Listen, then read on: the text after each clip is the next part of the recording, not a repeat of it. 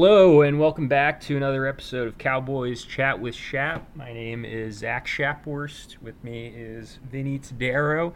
And for today's episode, like last week, we've got a game to talk about and another Hard Knocks episode to talk about, and also some pretty potentially significant news. Adam Schefter reporting yesterday about Dak Prescott that I think we definitely need to weigh in on. But so a lot to cover. But as always, we'll start off with a trivia question, and this is my week to ask the question. So I'm going a different direction from usual. I'm curious. You might get it real quick, or it might stump you. This is a defensive end who was drafted by the Cowboys out of the University of Miami. Okay. Start with that. Defensive tackle drafted by defensive the Cowboys. End. Defensive end drafted by the Cowboys out of the University of Miami. Mm-hmm. Let's see. Jim Jeffcoat. Nope. No. He was a fifth-round pick for the Cowboys.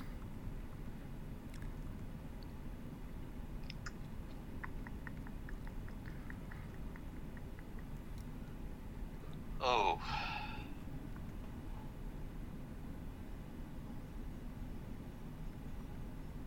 No, I'll probably know it when you say his name.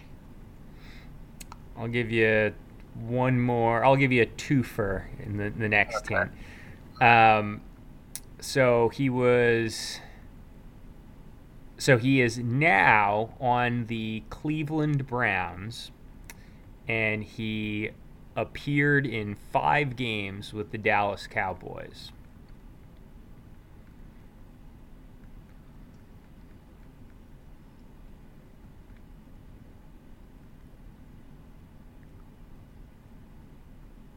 Actually, I'll give you one more hint if you don't get this. Appeared in 5 games with the Cowboys. Yeah. No, it's not coming to me. Okay, this is the last hint. He has the same name as I would say, infamous / famous, depending on your perspective, baseball player.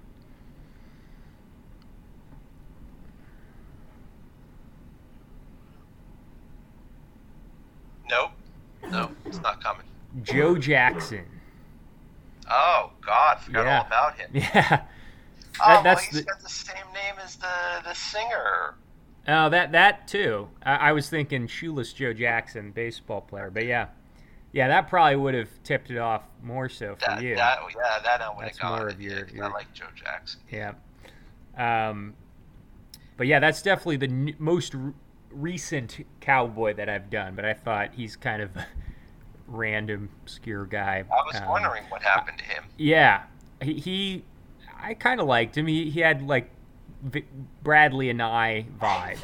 Like he was kind of productive in college, worth a late round flyer, I thought, but didn't last too long. So I'd say let's just jump right into the Dak report that Adam Schefter reported. I want to say it was 2 days ago, and basically he said the word out of Dallas is that Dak Prescott might not fully be back the entire season, and a lot of uproar coming from that. I mean, I think the kind of obvious one is that he's not saying that he's not going to.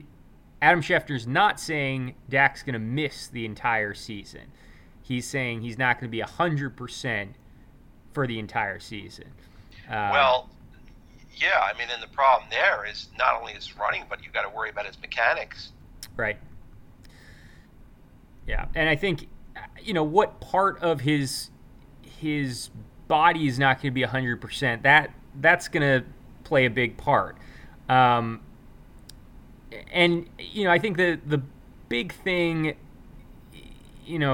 it's one of these. It reminds me a little of Scheffner when he kind of broke the Aaron Rodgers thing around the draft. Like, I think it's technically probably true, but I think he's also kind of spinning it in a way to get a lot of buzz. And the fact is, no player in the NFL is going to be 100% healthy the whole season, and until you see him play, it really doesn't mean anything to me. It's kind of a non-story at this point. Now, if after 4 or 5 weeks he looks bad, then you gotta, then it's worth bringing back up. I think. I think of like the opposite ends of the spectrum when I think of quarterback nagging injuries. I think of 2008 with Tony Romo, where after the season it was revealed he played through an injury and he looked bad. He was coming off a really good season in 2007, and especially down the stretch in 2008, he was pretty bad. We obviously ended with that disaster against the Eagles, but I remember him against the Steelers looking like shit, against the Ravens. So that's one end of the spectrum, but he did play every game. And then, last year with Brady was playing on a bad MCL, whether it was torn or not. He was hurt the whole year, and he had one of his best years, I would say. So, yeah, that's my thoughts. Until we know more, it really doesn't mean anything to me.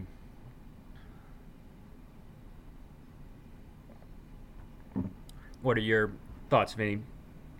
Well, I'm worried that he's not the next Carson Wentz. Yeah. First the ankle, which was one of the stupidest injuries ever incurred. Yeah. Because I'm not going to go through it, but I've been saying, we've been talking about that for years. Yeah. Okay, that he was an injury waiting to happen, and it was totally avoidable.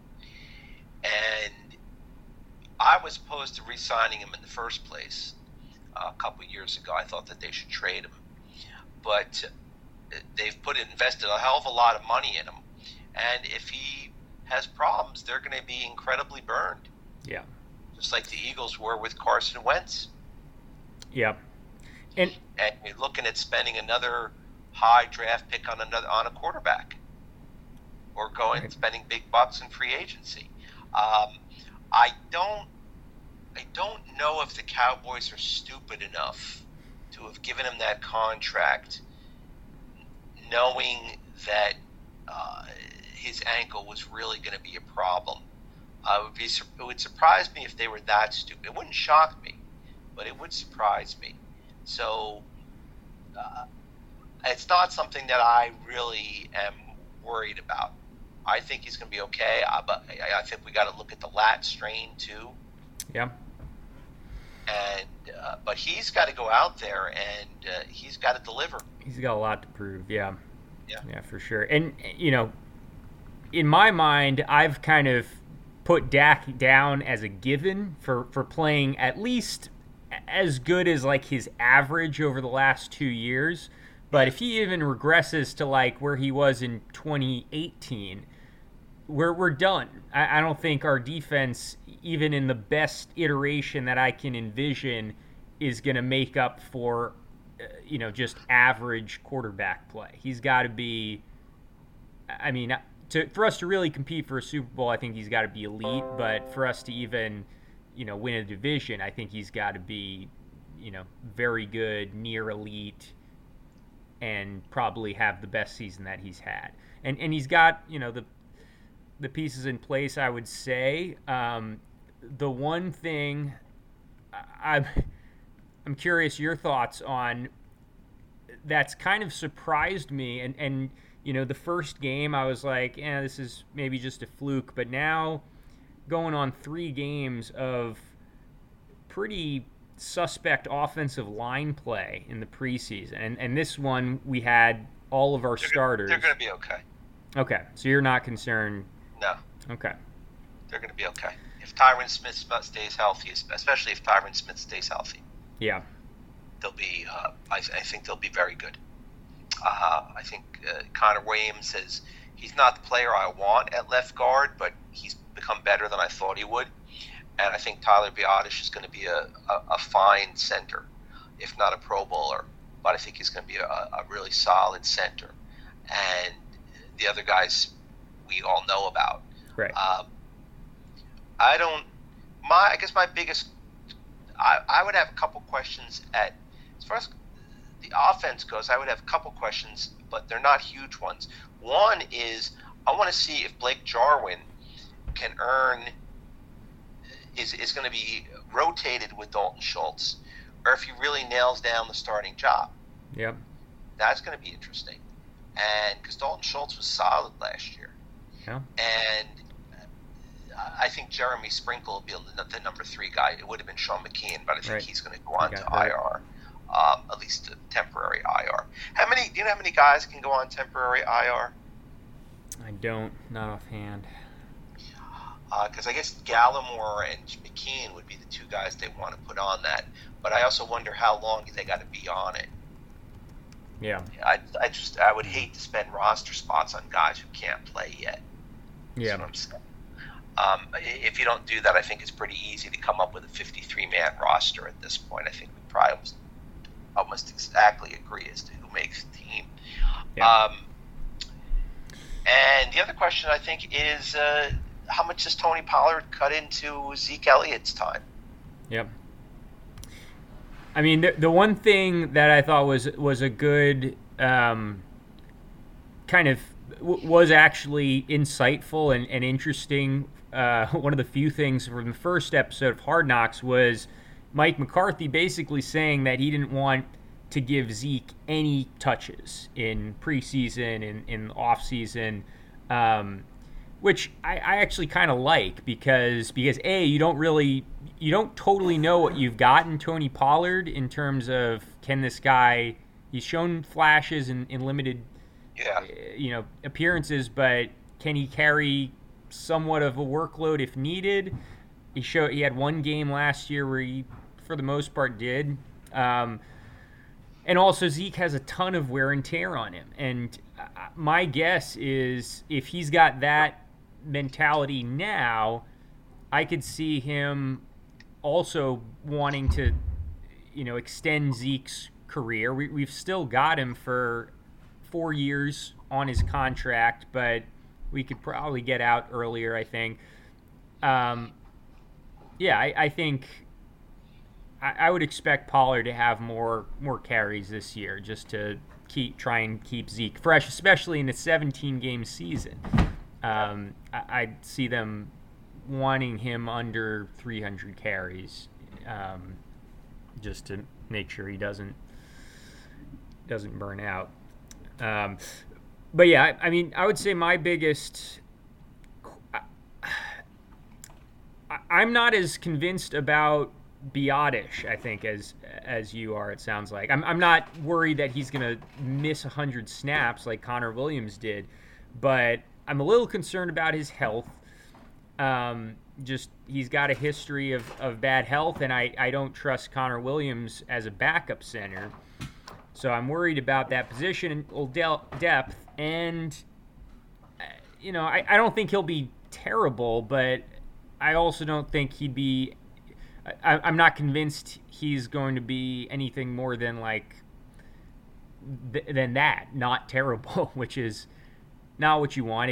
He's not going to tank our O-line, I don't think, but then, Connor Williams at left guard, he definitely took a step up last year, but I'm very interested in the tight end battle, see how that shapes out, and the left guard battle between Connor Williams and Connor McGovern, because Connor McGovern has been far more consistent, it seems like, in this preseason than Connor Williams. And granted, he's been asked to play one position as opposed to two, which I think we've really kind of done Connor Williams a disservice in that regard. Right. But still, I'm curious how that'll shape out. I think one of those two will hold down the guard spot. And then, yeah, after that, it just comes down to health. Are we going to go through the 53-man roster tonight? I wasn't planning on it tonight. Probably next episode would be the one. Okay.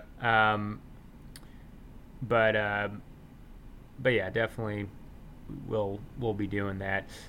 I think I was glad that Ty Nishiki, the free agent signing, he graded out a little better last game than he had the first couple.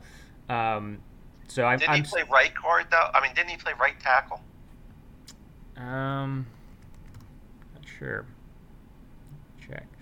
I mean, in either case, I think he's going to be our third tackle, and I think he's going to be an upgrade over the guys we have. I know you're, I think, higher on Brandon Knight. And one thing that was kind of interesting, Brandon Knight played right guard, I know. Right, yeah. And he didn't do so great at it. And that's kind of odd to me. Like, if you're going to try him at anything, why not, like, center? Right guard, I mean, maybe it's in the contingency where, you know, Zach Martin has to move to right tackle if Lyle Collins gets hurt. I don't know. But yeah, he didn't grade out very well. But yeah, I mean, yeah, he did. You're right. He was right tackle. And this guy Matt Farniok, he actually did all right this time. He's been, from my memory, pretty. Yeah, he started out pretty awful the first game, but he's done better the last two. So I prefer him to Connor Williams if Connor Williams isn't starting. Right. So yeah, I think the one thing it's obviously very limited sample size, one game, but Tyron Smith has been kind of trending, it seems like, towards a guy that is far better as a. Now this is his just preseason. A guy who's far better as a pass blocker than a run blocker, and he's shown that he showed that in limited snaps this last game, and I think that could, you think Lyle Collins and Zach Martin are a pretty good duo in the run game on the right side, but I think that's something that gets kind of overlooked with Tyron Smith. He used, in his prime, like 2015, that was the last year he graded above an 80 as a run blocker, and he has steadily declined every year since then, to where last year, which, albeit in limited snaps, he was a below average run blocker. Still very good in pass protection. He's never really been, anything but very good at worst as a pass protector. But that's something that wouldn't shock me if he continues that trend as a run blocker. And I don't know if that's that big of a deal. If he continues to be an elite pass blocker and is not great against the run, blocking the run, then he used to be great against the run. Yeah. I mean, he was, I think, a big part of that waste of a season where we had probably the best O-line in football, and that was his best season from a PFF grade standpoint when we had no quarterback in 2015, and we got Darren McFadden 1,000 yards coming off a garbage string of years in right. Oakland. But yeah, I mean, it's something to monitor. I think of like David Bakhtiari for the Packers. He's maybe an even more extreme example because he's probably the best pass blocker at the position right now, but he's never been a great run blocker. and that's worked out pretty well for the Packers. So it's something I'm keeping an eye on, especially after his performance against the Texans. But still, as long as he's healthy, that's far better than anyone else we've got on the roster.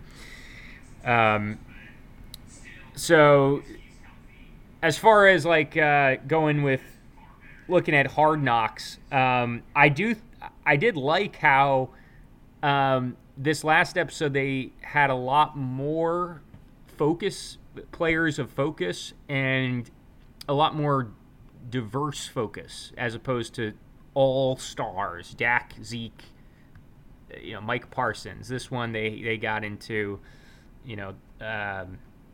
Amukamara, I think his name was, the edge rusher. Yeah. And that's what they've done in past years, and that I know Dak and Zeke already. There's not a whole lot you're gonna teach me about it. You'd never seen Zeke wrap a birthday gift though. That's true. That is true. That really changed my life. Seeing that. But yeah, I mean, I know you were. What are your thoughts of the last episode? Because you were pretty. I thought it critical. sucked. Yeah. I thought both episodes sucked. I think they're poorly produced. They're poorly thought out. They're poorly directed. They're very boring, and they're not going to provide any real insight into the team. The teams aren't going to aren't stupid enough to give away any secrets, and I just didn't find them very interesting. Yeah. I liked it more than the first one. There's always somebody from another country who came here and, after a civil war in their country, and they came here to play football, and, I'm tired of it. I think they shy away from the real issues. They shy away from the question of the Tony Pollard versus Zeke Elliott battle. They shy away from the CeeDee Lamb versus Amari Cooper battle, the Blake Jarwin versus Dalton Schultz battle. They shy away from things like that. Well, beyond that, and I would figure they're not going to be like, well, we're thinking CeeDee Lamb's the starter now. But what I really wanted to see, because I've been hearing about it, is CeeDee Lamb versus Trayvon Diggs. Like, apparently those two, they go at it, they talk shit to each other, and that's kind of what the show's about. It's like bringing, this. I don't see many Hard Knocks on it. Right. Well, and yeah, it's not the insider info that I want, and right. I'm realistic that I'm not gonna expect to see super high level game plans and stuff, but Trayvon Diggs talking shit to CeeDee Lamb, is that too much to ask? I feel like that's not going to give away a whole lot of. I'm not impressed by McCarthy. I mean, if I'm supposed to be impressed by somebody, he's not somebody that I'm impressed by. He doesn't seem like he's the most intelligent mind in football. Right. He won a Super Bowl because of Aaron Rodgers' Super Bowl. Well, I think Aaron Rodgers and Charles Woodson on the defensive side. Like, I think of. And Grant, I think he was a far better coach, but I think of Tony Dungy. He was kind of a player's coach, and we've talked a lot about Jason Garrett and now Mike McCarthy as not these not the Jimmy Johnson, not the fire and brimstone type of guys, and Tony Dungy I think is a good example of a guy who was a player's coach that worked. I think I read in a book he was very big on habits. I think he had a good structure, which I'm not convinced McCarthy has. This he definitely sold the Joneses that he had the master plan, but I'm not convinced that he actually does. So beyond just the super intelligence or super, systematic side. It was the players. Like, with Tony Dungy, you had Peyton Manning on one side of the ball. On the other side, you had like Dwight Freeney and Bob Sanders. You had these veteran presences. With the Packers, it was Aaron Rodgers, and then on defense, it was Charles Woodson, one of the greatest cornerbacks of all time, who had never won a Super Bowl. Like, I think those, they kind of, you got to give some credit to the coach, but I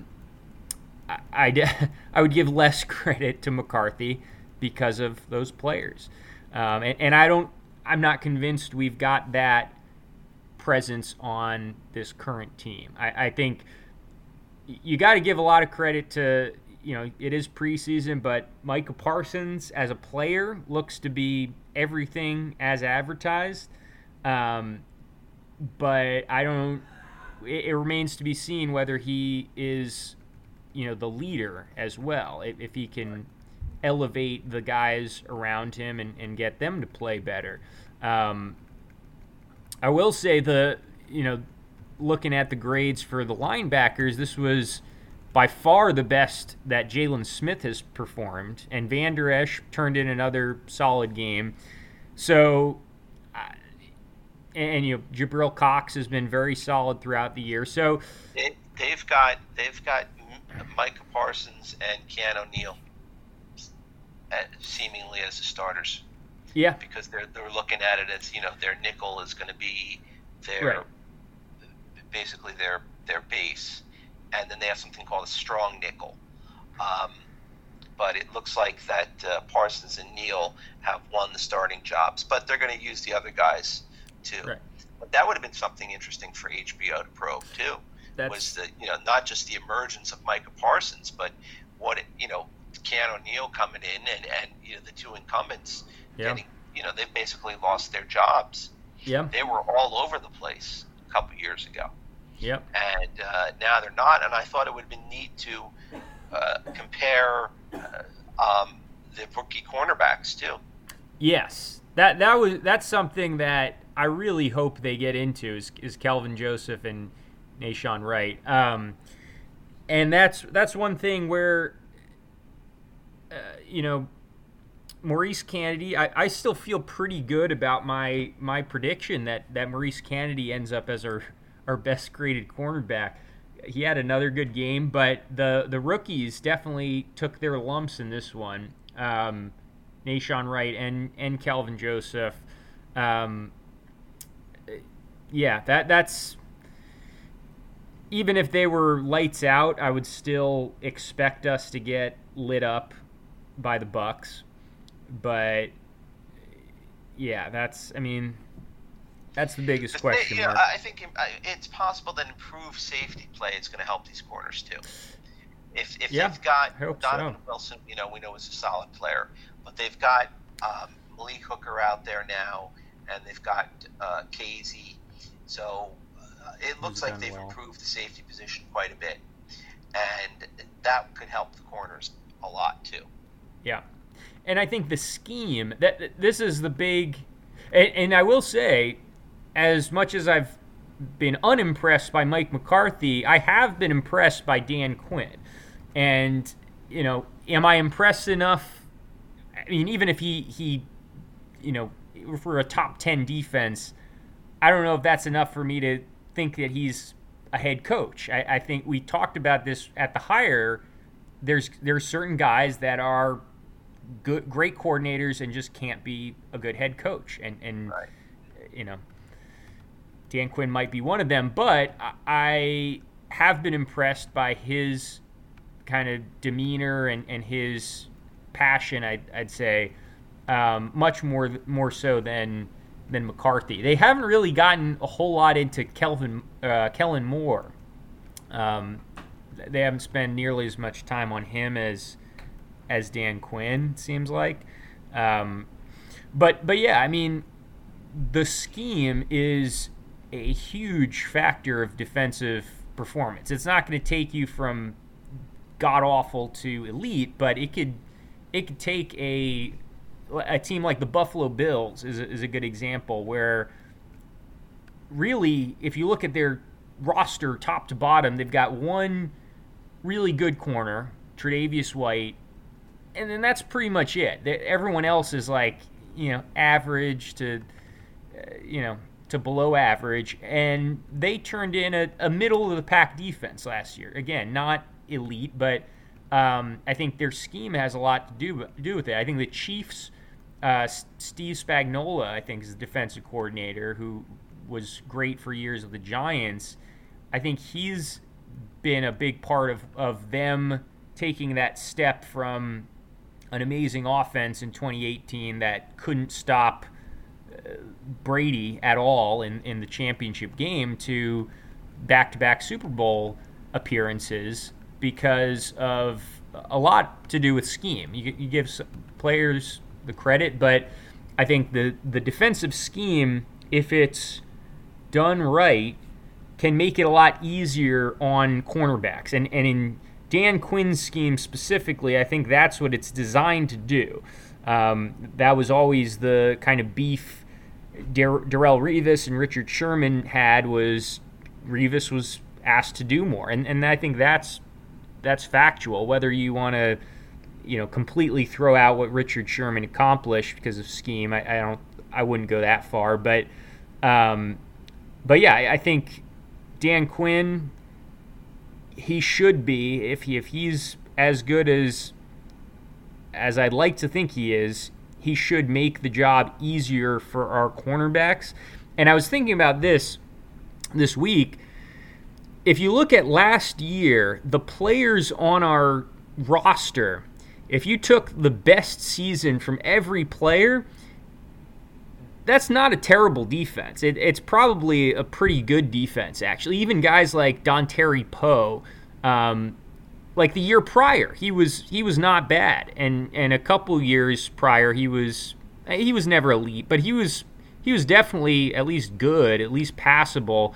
Obviously Jalen Smith, Leighton Vander Esch, with us, and the cornerbacks, Jordan Lewis has been solid. Anthony Brown has been solid. Chidobe Awuzie has been solid in the past. Really, the only kind of unproven guys, and ironically, two of our best defensive players were Donovan Wilson and Trayvon Diggs. So that tells me there's got to be some I don't want to completely let guys off the hook, but there had to be some element of the scheme just getting the worst out of players. Really, the only guy who didn't have by far his worst season, I'd say, is DeMarcus Lawrence, and maybe Randy Gregory. But yeah, so that's kind of my hope with Dan Quinn, is that he's gonna just get the best out of this unit, which I don't think is a top 10 defense, but I think it could be an average defense. And beyond Dan Quinn, I think how Micah Parsons can affect, there's two facets. I think how, if he hits his ceiling as a player alone, which is like elite, immediately up there with Bobby Wagner and Fred Warner, that's one thing. That'll certainly help. But if he can do that, plus be, the Ray Lewis kind of vocal leader, then maybe we're talking about, more than an average defense. I think he's got that potential. But yeah, we'll see once the lights are on. I think this was his game with the most snaps, and he had like 18. So you still need to see him in a full game before it's fair to compare him to one of the greatest linebackers of all time. But it's safe to say the talent's there, and I think he at least has, shows some traits and some, desires to, to motivate and be a leader on the defense and not just be a player. Right. So yeah, I'm hopeful. I think that's, Dan Quinn's scheme and Micah Parsons, how close to his ceiling can you get? Those alone are gonna be a big impact to our defense, the entire defense. But yeah, so I think what are you looking for in terms of we've got one more preseason game. This is, I think, on, was it Sunday against the Jaguars? Are there any players that I know we'll probably talk next week about final roster cuts, but maybe are there a couple players that you think are kind of on the bubble that would, push themselves into the make it category with a good performance? Or is it kind of set in stone for you? I think, it seems based on the news that the backup quarterback situation is unsettled, which is unsettling. The battle between Garrett Gilbert and Cooper Rush, which I didn't think would be a battle. I didn't think Cooper Rush had a chance. I'm very skeptical of Cooper Rush. So far, he's had, one or two good quarters, and all the time he's been playing football. Yeah. And I really think they need to look outside there. I'm going to stand by what I said, and this is something that they should have realized. They didn't need training camp and preseason to realize that they need a backup quarterback, and that they need a starter at cornerback who's better than Anthony Brown. Yeah. And they probably need a defensive tackle, especially now that Neville Gallimore is down. They failed, they're arrogant, they're inept. It's typical Dallas Cowboys. I've never heard Jerry Jones talk and walked away thinking this man was intelligent. He talks a lot of gibberish. He talks a lot of nonsense that's just designed to get him attention or to make him look glamorous. And he really does not have a football mind at all. And he rarely impresses me with his decisions. Will McClay is an overrated personnel guy, and I don't think he's bad, but I don't think he's as good as people think that he is. Yeah. And they need help at those positions. And if you're weak at the cornerback spot in today's NFL, you're in for some long Sundays. Yep. And Mondays and Thursdays sometimes. And if you don't have a backup quarterback and something happens, you're going to be in deep trouble. Right. Andy Dalton performed pretty well last year, well enough to basically get a starting job with the Bears. Yeah. So they are needful, and it shouldn't have taken this long. But at the same time, they might be waiting for guys to be released. I don't know if there's many guys out there that could help them at this point. They're going to have to wait for cuts to start occurring. They might have to wait until the final cuts. Yeah. Well, I don't think realistically we're going to get a quarterback on a cut that's better than the guys we have, or noticeably better. But I think maybe at cornerback. Cornerback's one of those positions where I feel like teams, that and O-line, I feel like teams, some teams totally misvalue those positions, especially O-line. O-line, like now, there's guys on the waiver wire that should be starters for some teams. Probably not at center, but definitely guard and tackle. But yeah, I think you could find a hidden gem at cornerback for sure. Someone that I would prefer over Anthony Brown. But yeah, the quarterback position, I've been, I don't know. I was semi-hopeful for Garrett Gilbert. He played pretty well in the one game last year, and I had class with him in college. It's a cool story. Yeah, you guys used to smoke weed together and cut class. Yep, me and Garrett. In fact, you basically taught him how to play quarterback. Pretty much, yeah, you could say that. Yeah. Which is actually not what you want if you're talking about his college career. If I was his high school guru, that would have been the accomplishment. But no, I mean I still think he's got the best, like, pure arm and drop back, throw the ball. I think he's light years better than the other two, but his mental clock is terrible. It's like, it reminds me of Daniel Jones a little bit in that he just has no sense of the pass rush and the situation, and he takes sacks and hits that he doesn't need to.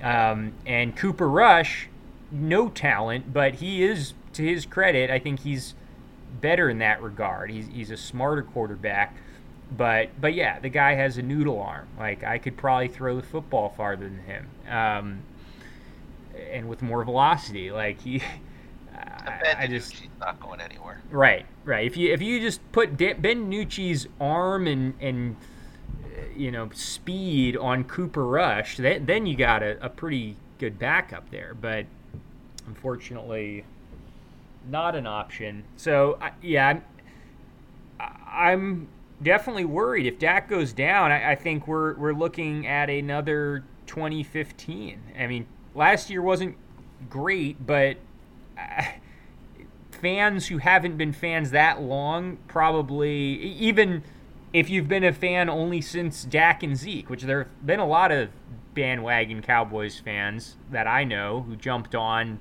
at that time, you don't know what really bad quarterback play is. You're talking 2015, 2000, 2002, and you see it watching these preseason games. It's painful to watch these, especially Ben DiNucci, but at stretches Garrett Gilbert and Cooper Rush. I mean, I don't. There's some people, and most of these are like, the dregs of online, sports journalism, in quotes.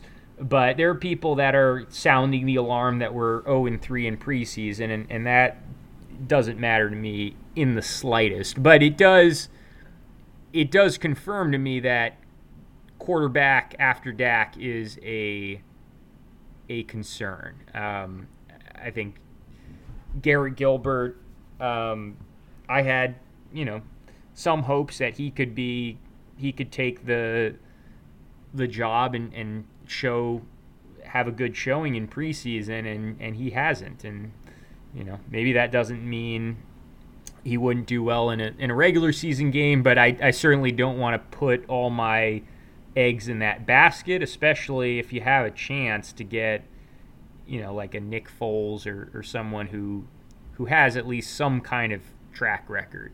But at the end of the day, if Dak misses any more than like 1 or 2 games, where there's no scenario besides maybe Phillip Rivers coming out of retirement that doesn't end our season immediately. So, but yeah, I mean, for me, I'd like to see one of those backup quarterbacks put in a good showing in this game. I figured, against Houston of all teams, they might not win a game this year. I thought. Well, what's happening. Well, yeah, I mean, we can't be too excited about scoring when we score 16 points against the Texans. 14, yeah. The preseason bothers me more than it bothers you. And the one guy that you asked about, guys coming up, is your guy, the third-round defensive tackle, who might push Neville Gallimore for a starting job. Yeah. He didn't have as good of a showing this last game. But yeah, I mean, he had better than Neville Gallimore. Well, not really. Gallimore wasn't ripping it up before he got hurt either. Yeah, that's true. Yeah, I'm a fan of OC and Odigizua. I think. Let's look at a couple things. They signed Brian Anger pretty late in free agency. Now he's a starting punter. Okay?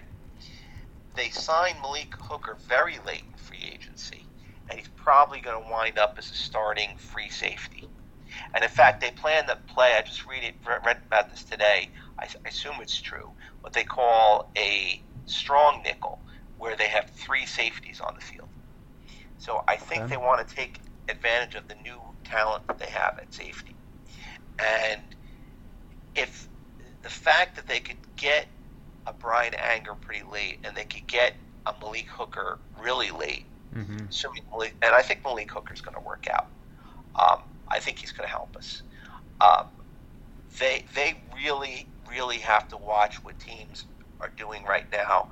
You know, when the roster cuts start coming, especially when they get down to that 53. Yep. And they have to open up their wallets. They have to stretch that salary cap space, and they have to address at least 2 positions: quarterback and cornerback, maybe defensive tackle. Yeah. But it definitely has to happen. And if they can find if they can find another defensive end, Terrell Basham is shit. That's what I was thinking. Yeah. After Randy Gregory played very well in the preseason, in his only preseason performance, and I'm not worried about Lawrence, but after that, it's a whole lot of question marks. And Dory, I've never liked him, but he played so well. I was hoping Dorrance Armstrong would follow up his game, the game of his career, with a impressive performance, and nope, he was opposite end of the spectrum. Even Quinton Bahana kind of regressed in this last one. Well, I like Bradley Anae and Rondell Carter. I think they're dark horses to make an impact this year. Yeah, Bradley Anae did pretty well, but still, there's no one that I feel that confident about.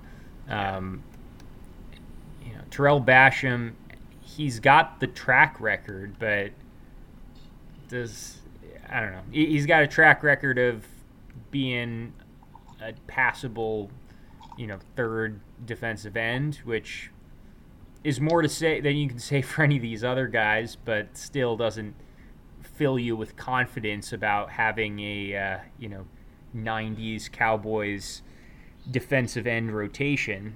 Right. So I think if at the end of the day, if we can get 4 guys that are, at least every one of them is decent as a starting unit, that's more than you can say for last year, especially at that interior. And we can, I think, work with that, but ideally you want to be able to spell these guys. And DeMarcus Lawrence, as good as he is, he's not like a J.J. Watt in terms of snaps. He's never been more than like a 700 snap kind of guy. And so we need someone who can come in and be worth a shit in like 300 snaps at least, if not more, because Randy Gregory has never been he's never really had the opportunity, but there's no track record for him whatsoever of being an every down player. I think 2018, that was the closest. I don't know how many snaps he did that year.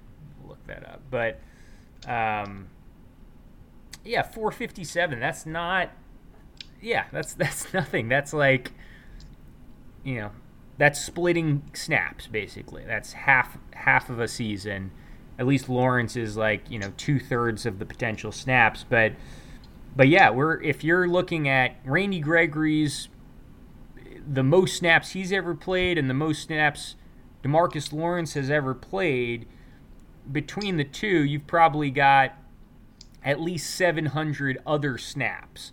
And who's the guy that's going to take them and do anything with them? Because I'm sick of these guys that just, the quarterback drops back and the guy runs right into the offensive tackle and doesn't come close. And I feel like everyone on our team besides those two is last year.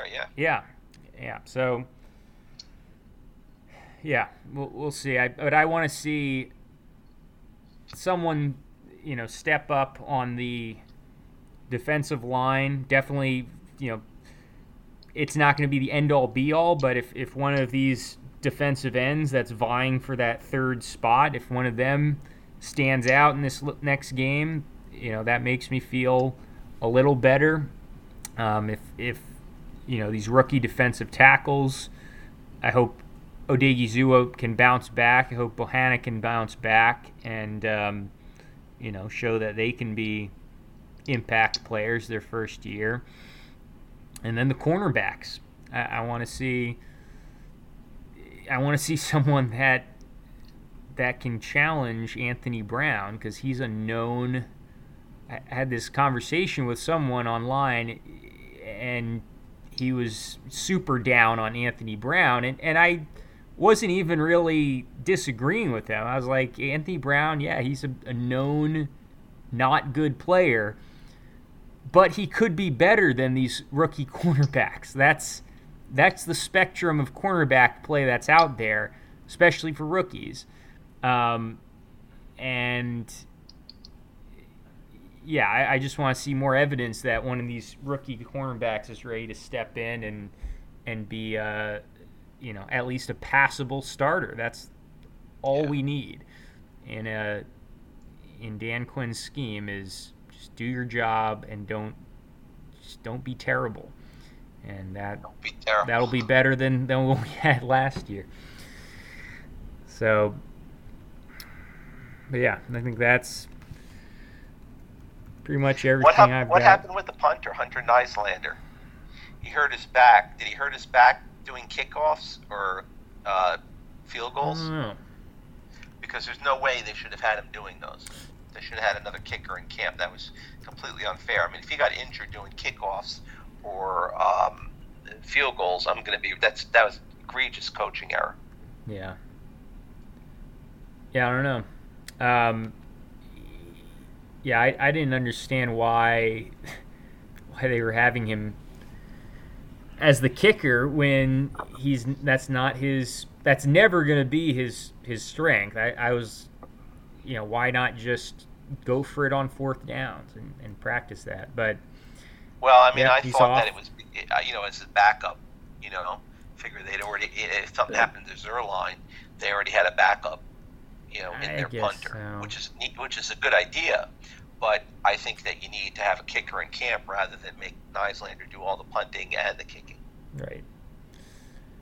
Yeah. And it was actually probably, I don't know, Nyslander had a terrible first game. He had a good second game. Yeah.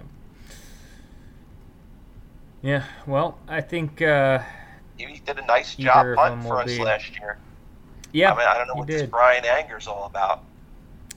I mean, they're all upgrades over Chris Jones. Chris Jones was okay for a while, but toward the end he was maybe the worst punter in football. And neither of these guys are bad. I think Anger is like 46 yards per punt pretty consistently, which is like. But is Zerline going to be ready to kick, or is he going to be hobbling around? That's a question. Yeah, that is a good question. And is the offense going to be, are they going to gel? Because they haven't had time as a complete offense. Yeah. Well, again, I'm not. So we signed this guy, Liram Hadrulahu.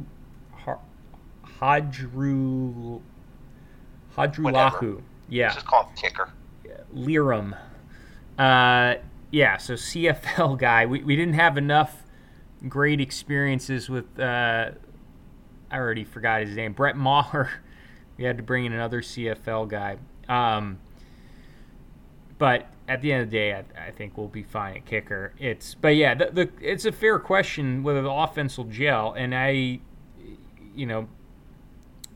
if it doesn't gel week one, that's not the end of the world, because I thought all along we're going to lose to Tampa no matter what. But it's got to start clicking pretty soon after that. I think the next week, San Diego is a very winnable game, and certainly Philadelphia that's when we've got to win. Yeah. Especially if you're penciling in a week 1 loss, you got to be able to beat what appears to be the worst team in your division. And I think it's even at home too. But yeah, we'll see what we've got in this last game, and I think next week will be our breakdown of the final 53 roster. So hopefully we'll see some performances that help cement some guys' places there. But yeah, thanks all for tuning in this week, and until next week, we'll sign off.